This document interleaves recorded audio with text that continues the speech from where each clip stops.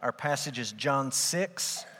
Rather than read it all at one point like we normally do on a Sunday morning, we're going to read it as we move through the text, as we move through the message. So find John 6. We'll be picking up in verse 41 and going through verse 59. Our series is called Believe, and the title of our series comes from John 20, verse 30 to 31, that says this: Jesus did many other signs in the presence of the disciples, which are not written in this book, but these are written so that you may believe that Jesus is the Christ, the Son of God, and that by believing you may have life in His name. As we go through this book week after week after week, I'm just reminded that this is a fascinating piece of literature. The way that John weaves these stories together, the way that he tells the story of Jesus, it is truly, truly just a remarkable piece of writing.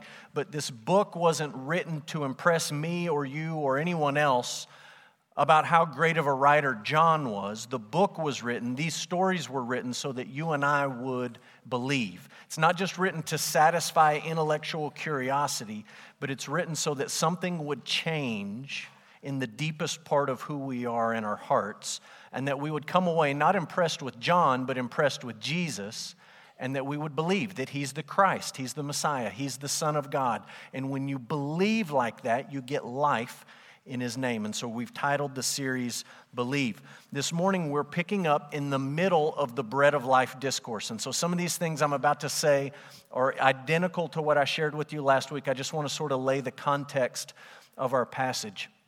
The Bread of Life discourse, John 6, 22 to 59, is connected to the feeding of the 5,000 that we talked about a little while back in John 6, 1 to 15. And this discourse, this sermon, was delivered in the synagogue in Capernaum. And so there's just a couple of things there I want you to be aware of. John 6, 4 says that it was during the Passover. John 6:59 says Jesus shared this in the synagogue at Capernaum.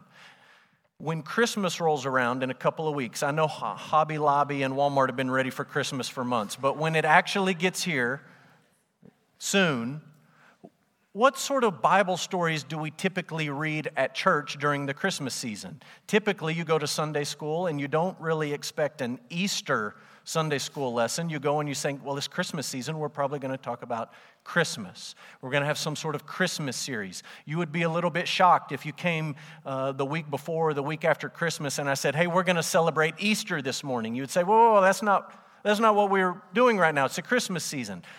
When Jesus is in the synagogue in Capernaum and it's during the Passover, what sort of passages do you think they're reading when they meet together, these Jewish believers meeting together in the synagogue? They're reading stories about the Passover.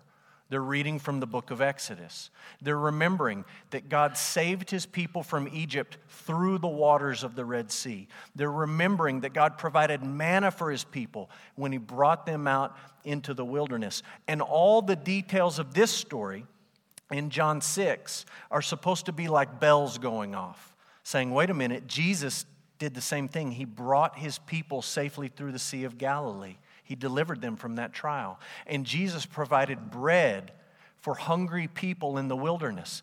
John is writing this story in a way that you come away from John 6 and you say, Jesus is playing the role of God in this story. This is just like what God did for His people in Exodus, and now Jesus is doing that for His people, and that's entirely appropriate because John is wanting you to see Jesus as the great I am. And that brings us to something I pointed out last week. This passage contains the first of 7 I am statements that you find in the Gospel of John. And I put them up last week, and I'll put them up again for you to see this morning. Jesus says, I'm the bread of life, I'm the light of the world, I'm the door, I'm the good shepherd, I'm the resurrection and the life, I am the way, the truth, and the life, I am the vine. All of these things Jesus is saying, I am this. And every time He says, I am, it's taking the people back to the book of Exodus when God reveals Himself to Moses and He says, you tell them that the I am sent you. And Jesus, in this passage, for the first time, He throws one of these statements out and He says, I am the bread of life. Look with me at this last little thought before we get to the big idea. I think this is interesting. John mentions the Jews in our passage, and in the Gospel of John, he does that 71 times. Almost always, he's talking about the Jewish leaders who actively oppose Jesus. And this is just an interesting sort of literary device that John uses to help you track along with him. Up to this point in John 6, there's Jesus, and there's disciples, and there's a crowd. You go back and look at the groups of people involved. It's Jesus and the disciples and a crowd of people. Halfway through the chapter, when this crowd turns on Jesus, John no longer says the crowd turned on him. He says the Jews did this. And John is not making a racial statement. He's not making an ethnic statement. He's not sort of trying to single them out for their DNA lineage. What he's saying is, this is the group actively opposed to Jesus. They don't like what he's doing. They don't like what he's saying. There may be some sort of appearance of devotion at times, but when it really gets down to the bottom level, the heart level, these people are opposed to Jesus. And he singles them out with this phrase, the Jews. The big idea this morning is the same as the big idea last week. It's the same big chunk of Scripture here. We must believe that Jesus is the bread of life. And we're going to talk about what that means this morning. What does it mean to believe that Jesus is the bread of life? I'm going to start with a definition. This is from dictionary.com. And the definition is a definition of the word grumble: to complain or protest about something in a bad-tempered but typically muted way. Do you know anybody who's really good at that? My guess is you know somebody who's really good at that. Maybe you're really good at that. I don't know. Grumbling. I think social media has made this worse in our culture because we all sort of get on social media and we all believe that our grumbling is justified. Even when you see other people doing it and you can see how sort of just icky it is, when it's us, we think, well, I deserve to grumble in this situation. And we all just sort of think, people would be better off if they heard my grumbling. Like they need to know it. They need to know how put out I am or how upset I am. And so we're people who grumble, and social media lets us share that. And really, in the end, I don't think it helps anybody when we grumble, whether you do it privately and quietly, or whether you do this and you broadcast it for anyone and everyone to see and to hear. C.S. Lewis said something interesting about grumbling. He said this: hell begins with a grumbling mood, always complaining, always blaming others. That's an interesting thought when you pick up in John 6, verse 41, and you read that the Jews grumbled about him. Why were they grumbling? They were grumbling about Jesus because he said, I'm the bread that came down from heaven. I'm the bread of life. And they said, wait a minute. Isn't this Jesus, the son of Joseph? His father and his mother we know. How does he now say, I have come down from heaven? And they're grumbling about him. I don't want you to miss the broader pattern that is really important to understanding John 6, and it's really important to understanding the last little part of John 6 that we're going to talk about this morning. And the broader pattern is the Passover. Just think about the pattern in the Old Testament. God comes and he saves his people through a watery trial. He provides bread for them in the wilderness to sustain them. And in response, what do the people do to God? They grumble. Look what we read in the book of Exodus. Chapter 16 says, they set out from Elim, all the congregation of the people of Israel. They came to the wilderness of Sin between Elim and Sinai on the 15th day of the second month after they departed from the land of Egypt. And the whole congregation of the people of Israel grumbled against Moses and Aaron in the wilderness. And the people of Israel said, here was their grumbling: would that we had died by the hand of the Lord in the land of Egypt, when we sat by the meat pots and ate bread to the full. For you have brought us out into this wilderness to kill this whole assembly with hunger. When you read their grumbling in the book of Exodus, it's an ugly scene. Their ungratefulness and their hostility toward Moses and Aaron, which is really hostility to the Lord, is just frightening to read about.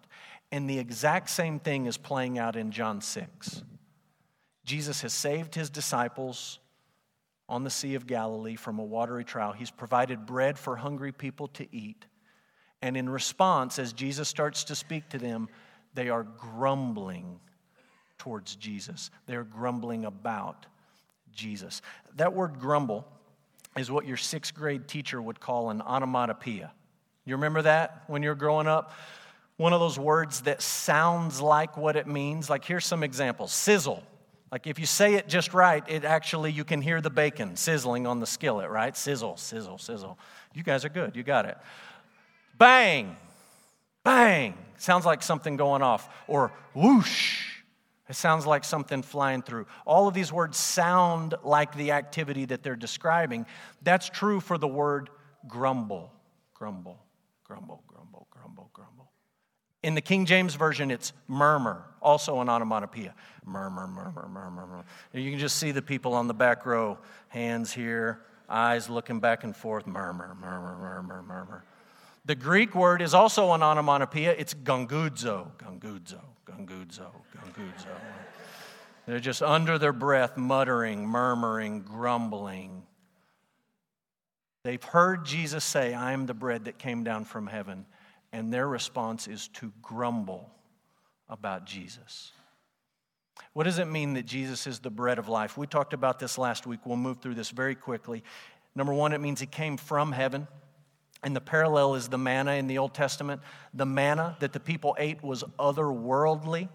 It was a miraculous provision. Jesus is an otherworldly provision. He's not just one of us, but he has come down to be one of us. He came from heaven. Secondly, he provides true life. Manna gave them physical life, one day at a time. Jesus gives us eternal life. We talked about that last week, and we'll talk about it again this morning. And thirdly, Jesus gives lasting satisfaction.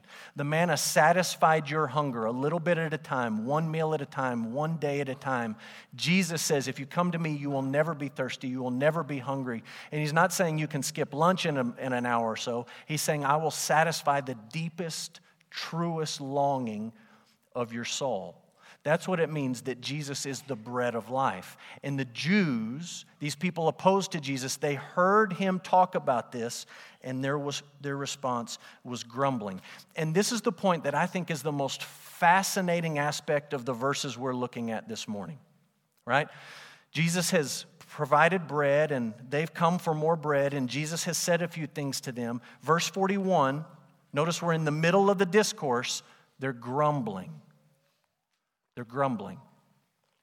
And if your idea of Jesus is that he's some sort of peace-loving hippie out to just, sing kumbaya with everyone and let's all get along, what you really expect Jesus to do at this point is to say, whoa, let's try to clear up this misunderstanding. Wait, I think you guys have me all wrong. I don't want you to be mad at me. I don't want you to grumble at me. I don't want you to murmur about this. Let's see if we can get on the same page here. There is absolutely none of that. In fact, as they're grumbling, Jesus begins to respond to them, and he begins to say some of the most offensive things you will find in the entire Bible. And by the end of this story, we'll get to it next week, these people go from their seeking Jesus because they want bread, to now they're grumbling and they're murmuring about Jesus, to at the end of it, they're done with Jesus.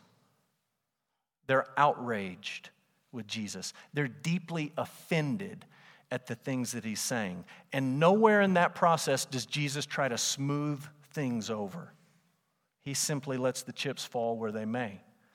And as we talk about some of these things this morning, some of you may say, I don't know that I really like what the preacher's saying this morning. I don't know that I really like what this church is talking about. And that may be you. And you just need to understand you're in the same spot as these Jews were, grumbling, murmuring about Jesus, in the end outraged that he would say things so offensive. And you've got to wrestle with the question, am I going to do what these Jews did and just walk away in disgust? Or am I going to submit to Jesus and believe that he's the Christ, the Son of God, who came to give eternal life? Those are the two options that are set before you. So what does this passage teach me about believing in Jesus? Number one, believing in Jesus is impossible apart from God's grace. It is impossible. It is not possible apart from God's grace in your life. Look at verse 43. Jesus answered them, "Do not grumble among yourselves." And you expect him to, here's where we smooth it over. Instead, he says this, "No one can come to me unless the Father who sent me draws him, and I'll raise him up on the last day. It is written in the prophets, they will all be taught by God. Everyone who has heard and learned from the Father comes to me." When Jesus uses the word can in verse 44, he's talking about ability. And what he's saying to these people is, don't grumble. Unless the Father draws you, unless he graciously draws you to me, you can't come. And you can try to rephrase that and reshape that if it makes you uncomfortable. You can try to put whatever kind of spin you want to put on it. It's just very obvious what it says. And it comes up later in the chapter. In case you think, oh, certainly he didn't mean that, he's going to come back later, we'll see it next week, and say, oh no, that's exactly what I meant. You can't do it unless the Father draws you. And you say, well, what does it mean to draw? Well, other places in the New Testament, that word, quote unquote, draw is used. Sometimes it's used to describe somebody pulling a sword out of a sheath, right? There's action involved, and the end result is the sword comes out of the sheath. Sometimes it's used to describe Paul and his friend Silas being, quote, drawn, or we would say dragged to the authorities, right? They're preaching, the crowd is outraged, they grab them and they drag them to the authorities. At times, this same word is used of Peter and the disciples fishing, and they throw the nets in, and Jesus always helps them catch fish in the gospel. So they catch fish, and they start to draw the net in. They drag the net in. They pull the net in. That's the verb Jesus uses here. He says, you cannot come to the Father. You cannot come to me unless the Father draws you. And then he quotes the prophets. He says, it's said in the prophets, it's written in the prophets, they will be taught by God.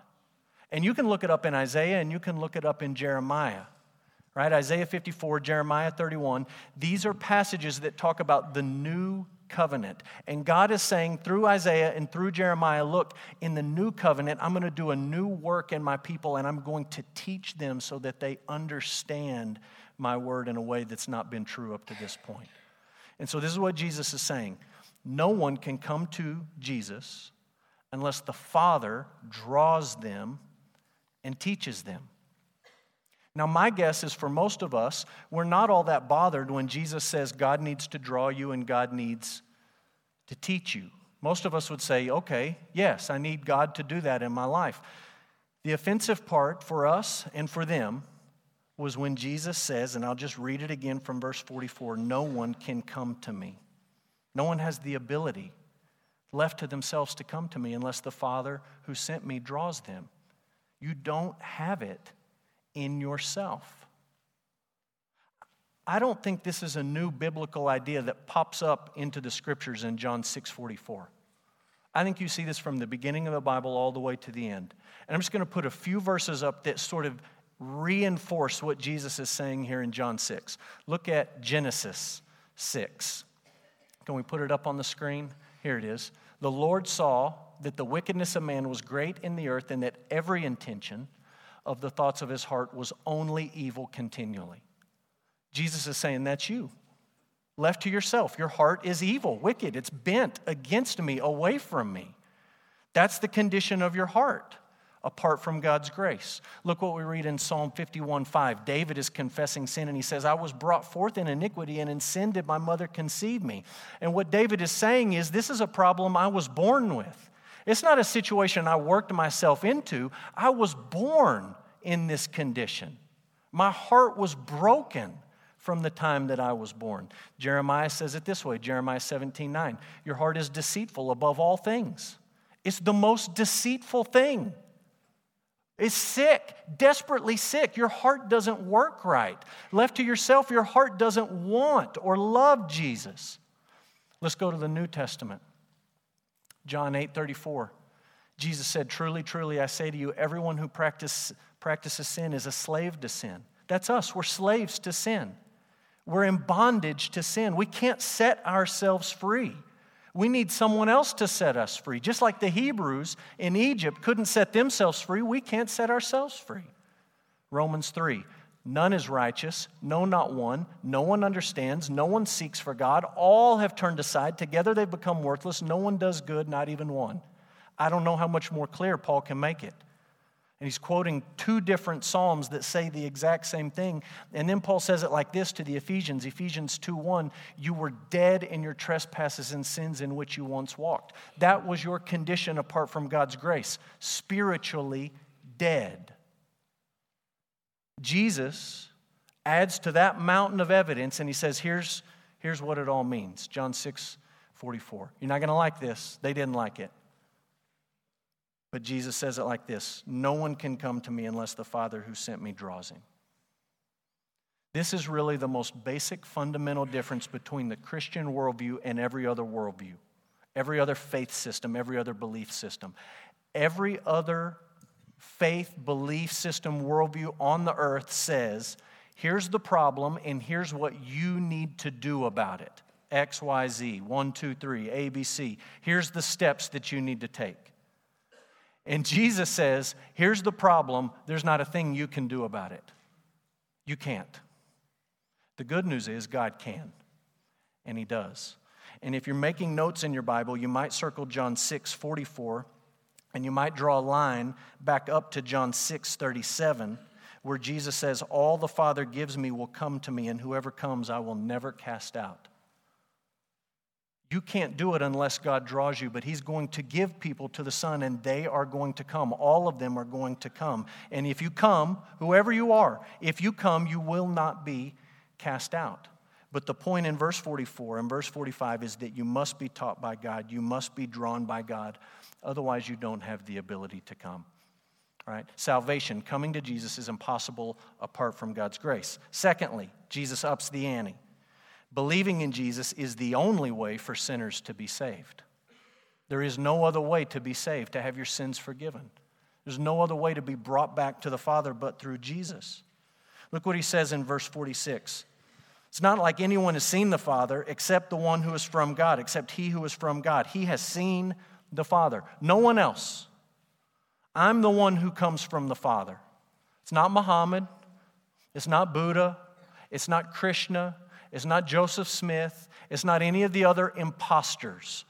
I am the one who knows the Father. I am the one sent from the Father. I am the one who's seen the Father, and I'm the only way you can get back to the Father. This is exactly what Jesus says in John 14:6.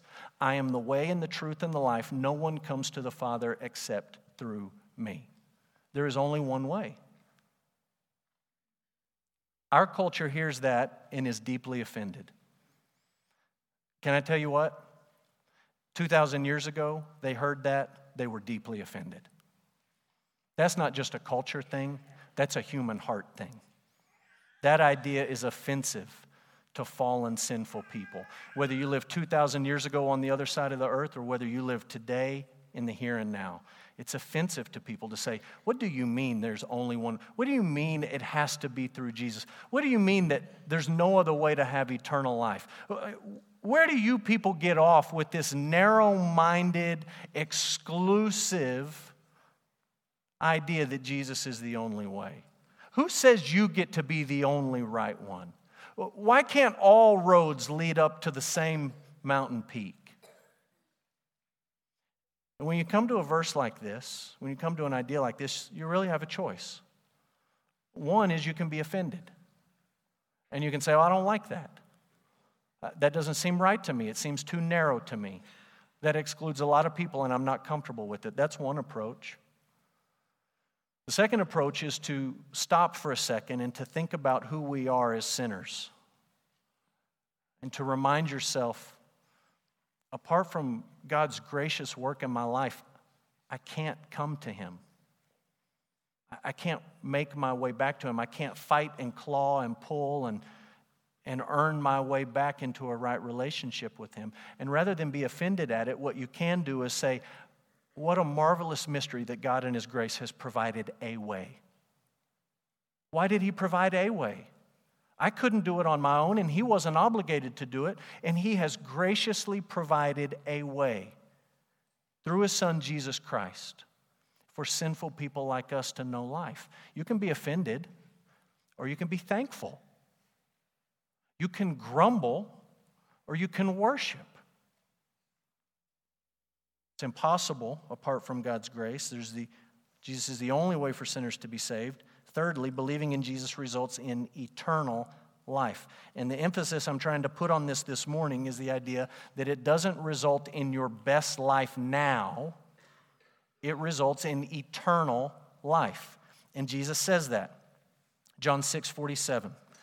Truly, truly, I say to you, whoever believes has eternal life. I am the bread of life. Your fathers ate the manna in the wilderness and they died. This is the bread that comes down from heaven so that one may eat of it and not die. I'm the living bread that came down from heaven. If anyone eats this bread, he will live forever. And the bread that I give for the life of the world is my flesh. Jesus gives us eternal life. The manna kept them alive one day at a time. Jesus says, I'm the bread from heaven. I'm the true bread. I'm the living bread. And I give eternal life. Next month marks my 13th year being a pastor. And I've been here for about 5.5 years now. And on the whole, I've done fewer funerals here than any other church that I've pastored. However, in the last year, going back to January, I've done more funerals than I have in one single calendar year. So I haven't done a whole lot here, but we've sort of bunched a lot of them in to 2019. We've done 2 in the last 2 weeks, and both of them requested the song Beulah Land, Sweet Beulah Land. And that's kind of an old school song that a lot of people remember singing in, the old days in church, and it's a song that a lot of people like to have sung at a funeral. This is the first line of the song. I'm kind of homesick for a country to which I've never been before. This isn't like I want to go home to what I'm used to. This is like I feel right now like it's just something missing. Someone missing. It's not all right. All the pieces aren't in the place where they belong, and I don't think I'm going to find it here. I'm missing a place that I've never been before. And I think the song is describing the deepest longing of our hearts. When you just sort of have that sense of, you know what? This is not home. This is not satisfying. This is not ultimate. There may be fleeting joys and fleeting pleasures here, but they don't last. And I just feel like I'm missing a place. I'm homesick for a place that I haven't been yet. And I think that's what Jesus is tapping into when He says, I'm giving you eternal life. These people in John 6 are coming to Jesus, and all they can focus on is today. And what they're saying to Jesus is, we want bread today. You gave us bread yesterday, and we want more bread today. And Jesus is saying to them, in essence, He's pleading with them, and He's saying, I have something so much better for you than a loaf of bread. I came to give you eternal life, not a piece of toast. Like, do you see what you're choosing over eternal life? You're angry and you're frustrated and you're grumbling with me because you want bread, and I'm offering you eternity. I'm telling you, this is the way to the country that you're homesick for. That piece of bread is not going to satisfy that longing. Too oftentimes in church, we turn the Bible into spiritual life hacks. How to make your life better today. How to fix this in your life in 3 easy steps. And there's no question that the Bible has some truths and some principles and some commands that will change your life today. It will do that. And it will make your life better today. Not like the health and wealth guys say, but it will change your life for the better today. There's no question about that. Just don't forget this. Jesus didn't come that we might have a better time here on earth. He came that we might have eternal life. This book is not just, you ever heard this, BIBLE, basic instructions before leaving earth?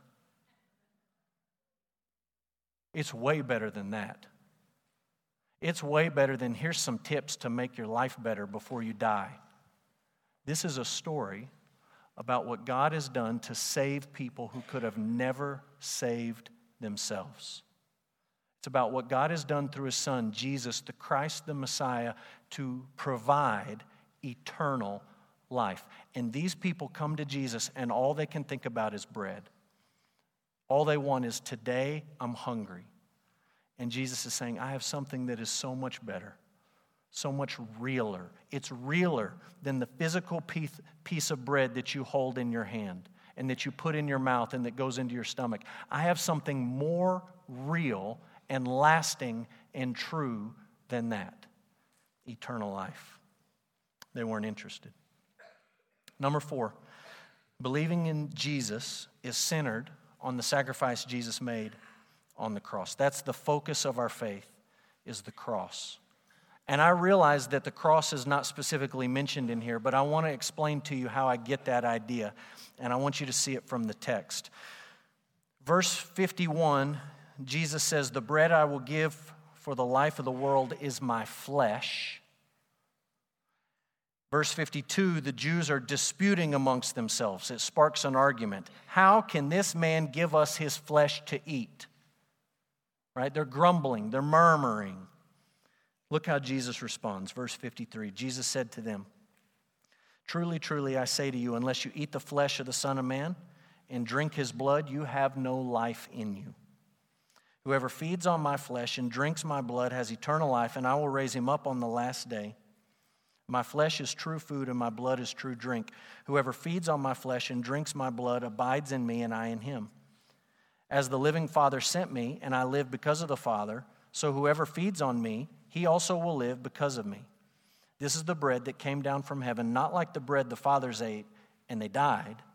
Whoever feeds on this bread will live forever. And he said this in the synagogue as he taught in Capernaum.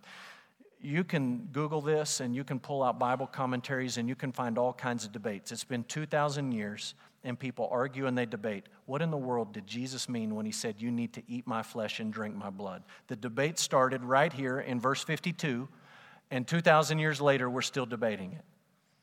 And there's an awful lot of Bible scholars, commentators that say what he's talking about is the Lord's Supper. This is like secret code for the Lord's Supper when we take the bread and the blood. I don't think that has anything to do with what Jesus is talking about here at all. It's all out of sequence and out of order, and these people would have had no ability to understand that, and I don't think it's what Jesus is saying at all. Other people say, this eating and drinking is just kind of like a metaphor. It's just Jesus trying to make a point, and there is a little bit of that in there. But I was shocked this week as I read all the arguments and all the theories. Almost no one brings up the fact that Jesus said this during the Passover season. And I think if you forget that, you miss the whole point of what Jesus is trying to say.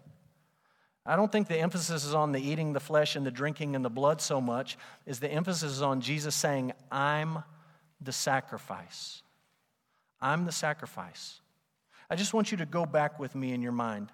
I want you to think about the Passover. Exodus 12. It's the night before the people leave Egypt.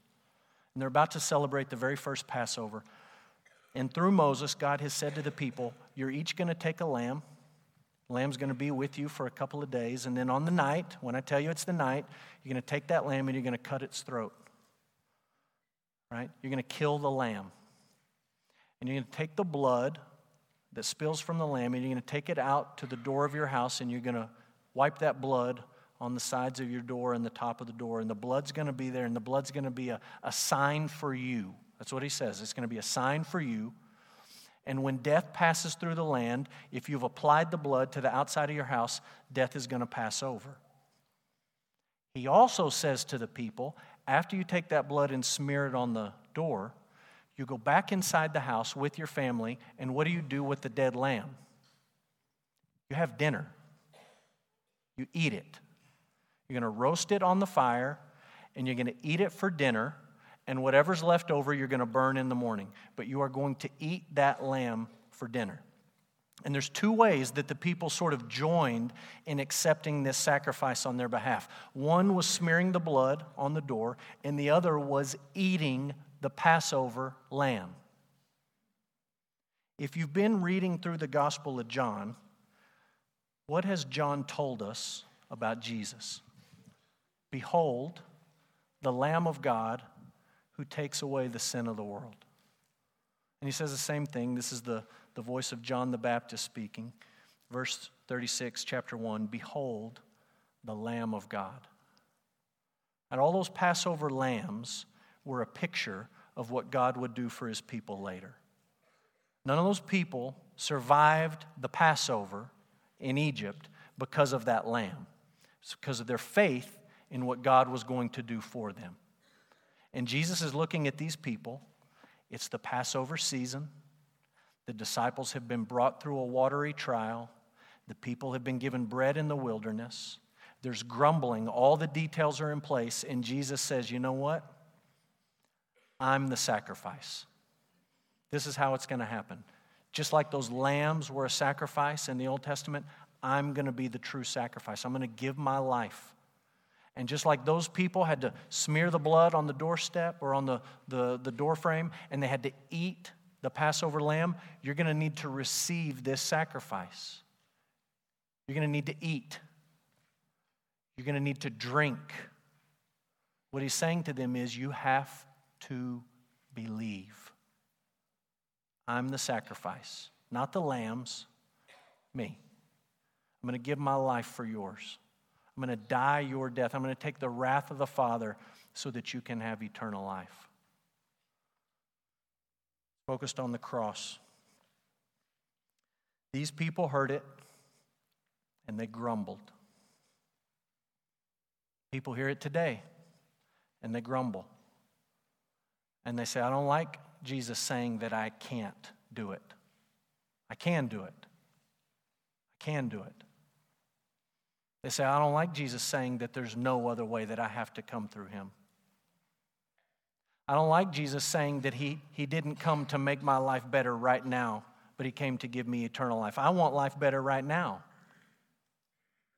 People say, I don't like this idea that Jesus had to die on a cross. That's primitive and bloody, and I don't like it. They grumbled. You can grumble, or you can believe. And as the people of God, we gather around this story and we listen to the words from Jesus. And many of us, as offensive and narrow-minded and as preposterous and outlandish as it may seem, you read this story and you say it's true. Right? That's the Father has drawn you. You read this story and you say, I believe that. That's because the Father has taught you and been gracious to you. And these two responses sit before us today. What will you do? How will you respond to what Jesus says? Will you grumble or will you believe? My prayer is that we believe. And I want to pray for you to that end.